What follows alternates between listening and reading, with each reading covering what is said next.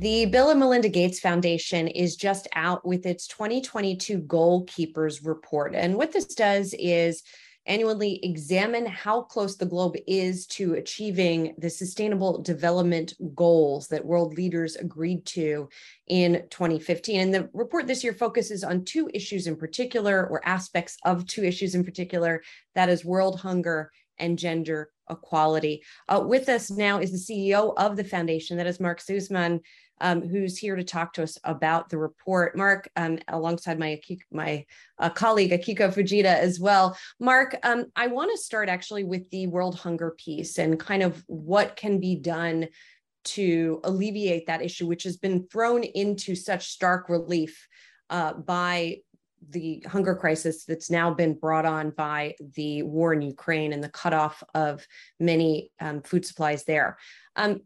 In the report, it talks a lot about the value of so-called magic seeds in helping with this problem. How are you guys working on agricultural technology and development to help? Yeah, so essentially what the report says and notes, because we're grounded in data, it's a very challenging time, as you know, for food security. The inflation of food prices has meant dramatic shortages, particularly in developing countries across Africa and Asia. And what you see is then many tens of millions of people being thrust onto food aid, needing aid simply to stay alive. And the report says actually that shouldn't be the case. It's very possible to have all parts of the planet, including Africa, be food self-sufficient and actually become food exporters, which has broader economic growth prospects as well. But to do that, especially in the context of severe climate change, you need to have smarter tools. And the most important ones are crops that are going to be more drought and flood resistant, because we know these countries are already facing these. And so we cite some examples of both corn in Kenya and rice in India, which are able to grow in much tougher conditions, that these need to be scaled rapidly. And we have the tools and technologies to do that. And that could actually help address the problem and turn these food importing countries that often face starvation into robust food self-sufficient countries that can actually be exporters. Yeah, Mark, it's fascinating to read about some of those examples that you gave. It makes me think, to what extent is climate change going to fundamentally change the type of food that we eat, but also how well equipped are developing countries, especially to keep up this kind of research? Is that on the private sector, or is it the government that needs to pick up the load? Well, it's both. Actually, the most important agricultural research group is a global group. It has a really complicated acronym called CGIAR, but it's basically one that the US and the Gates Foundation and others are among the key funders, which invests around $1 billion a year in exactly these, because these are global public goods. Crops that can grow in Africa or Asia can also grow in the US or in Latin America. It's just that Asia, South Asia, and Sub-Saharan Africa happen to be the two places that are being most affected by climate change, even though they contributed least to the greenhouse gases that caused it. But the global research that can create these public goods should come from these, and that's a mixture of universities, academic institutions, private sector partners, and related groups working across key crops like maize, corn, wheat, rice, but also some of these crops that we don't really eat in the United States, like cassava or millet, but are actually really important staple crops in many countries in Africa and Asia and Latin America.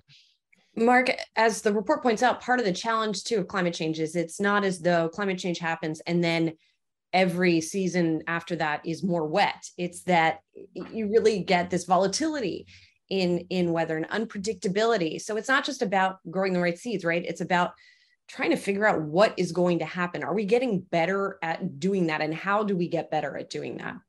Yeah, it's a great point. And so one of the tools that we have, and actually this is something that gets used commercially in the US and is starting to be, is using what we call adaptation atlases. Where you use digital soil health mapping from satellite health mapping that actually analyzes at a granular level the chemical composition of the soil, which we now have the technology to do anywhere on the planet.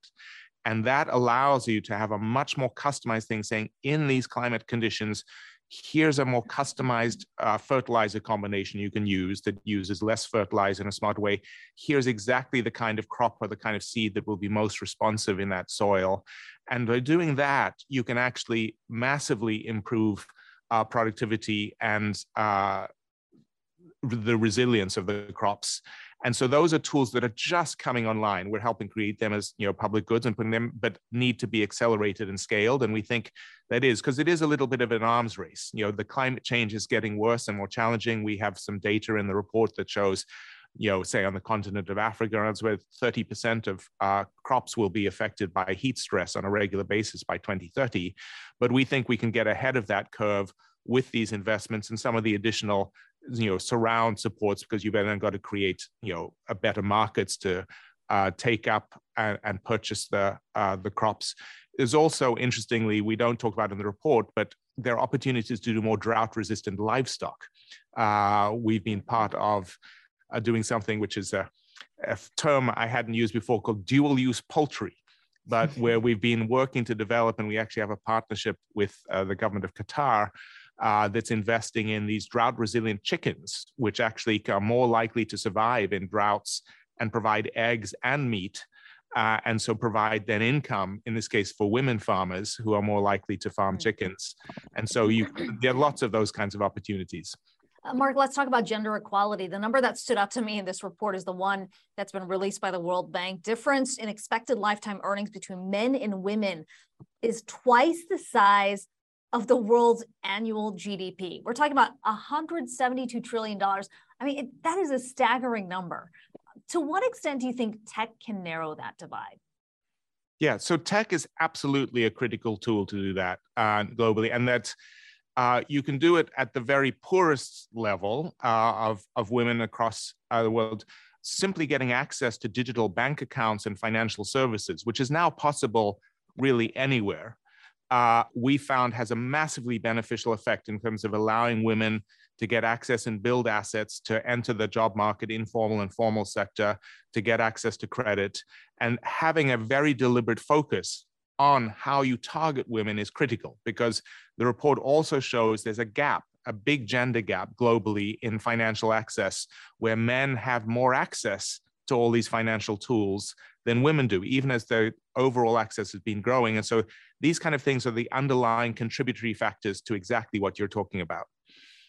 And then there's also the idea of that the support for women is also very necessary, both the support from a financial perspective, but also childcare perspective. And the report also talks a little bit about how to attack that issue in sort of maybe more creative ways, right? Yeah, exactly. So childcare is one of the biggest challenges for women in the workforce. It's one of the reasons why job losses during COVID were disproportionately women. It's not just the economic payment gap that you cited. It's also they're more likely to leave the workforce when you have challenges like COVID because they have more childcare. Often it's because they have more childcare needs and duties. So if you can have a more effective childcare setup, then you're unlocking the ability for these women to enter or re-enter the workforce and generate a much higher economic return.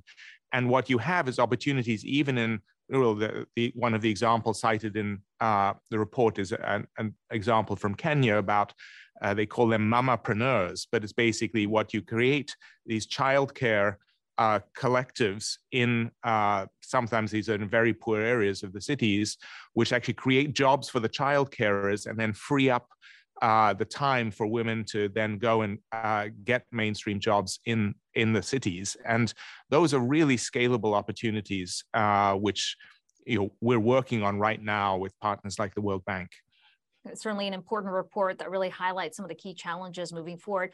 Mark, appreciate your time today. Mark Suzman, CEO of the Bill and Melinda Gates Foundation. Okay. Thank you.